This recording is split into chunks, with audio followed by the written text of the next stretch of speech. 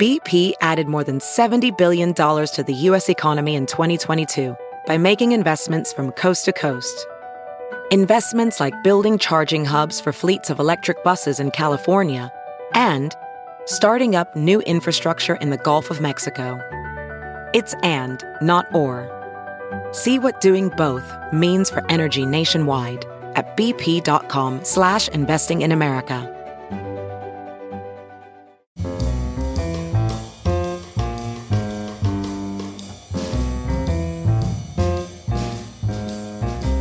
This is Merriam-Webster's Word of the Day for Wednesday, June 6th.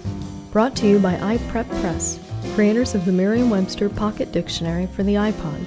If it's on your iPod, it's always with you. Download it today at www.ipreppress.com. The word of the day for June 6th is canard, spelled C-A-N-A-R-D. Canard is a noun that usually means a groundless rumor or belief, as in this sentence. Last week's storm showed us that the claim that lightning can't strike the same place twice is nothing more than a canard. In 16th century France, the expression vendre des canards à moitié was a colorful way of saying to fool or to cheat. The French phrase means literally to half-sell ducks. No one now knows just what was meant by to half-sell. The proverb was probably based on some story widely known at the time, but the details haven't survived.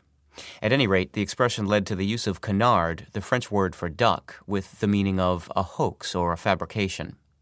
English speakers adopted this canard in the mid-1800s. There's also an aeronautical sense of canard, meaning a kind of airplane, used from the early days of flying, and it comes from the stubby, duck-like appearance of the aircraft. I'm Peter Sokolowski with your Word of the Day for Wednesday, June 6th. For more information, visit Merriam-Webster online at www.merriam-webster.com.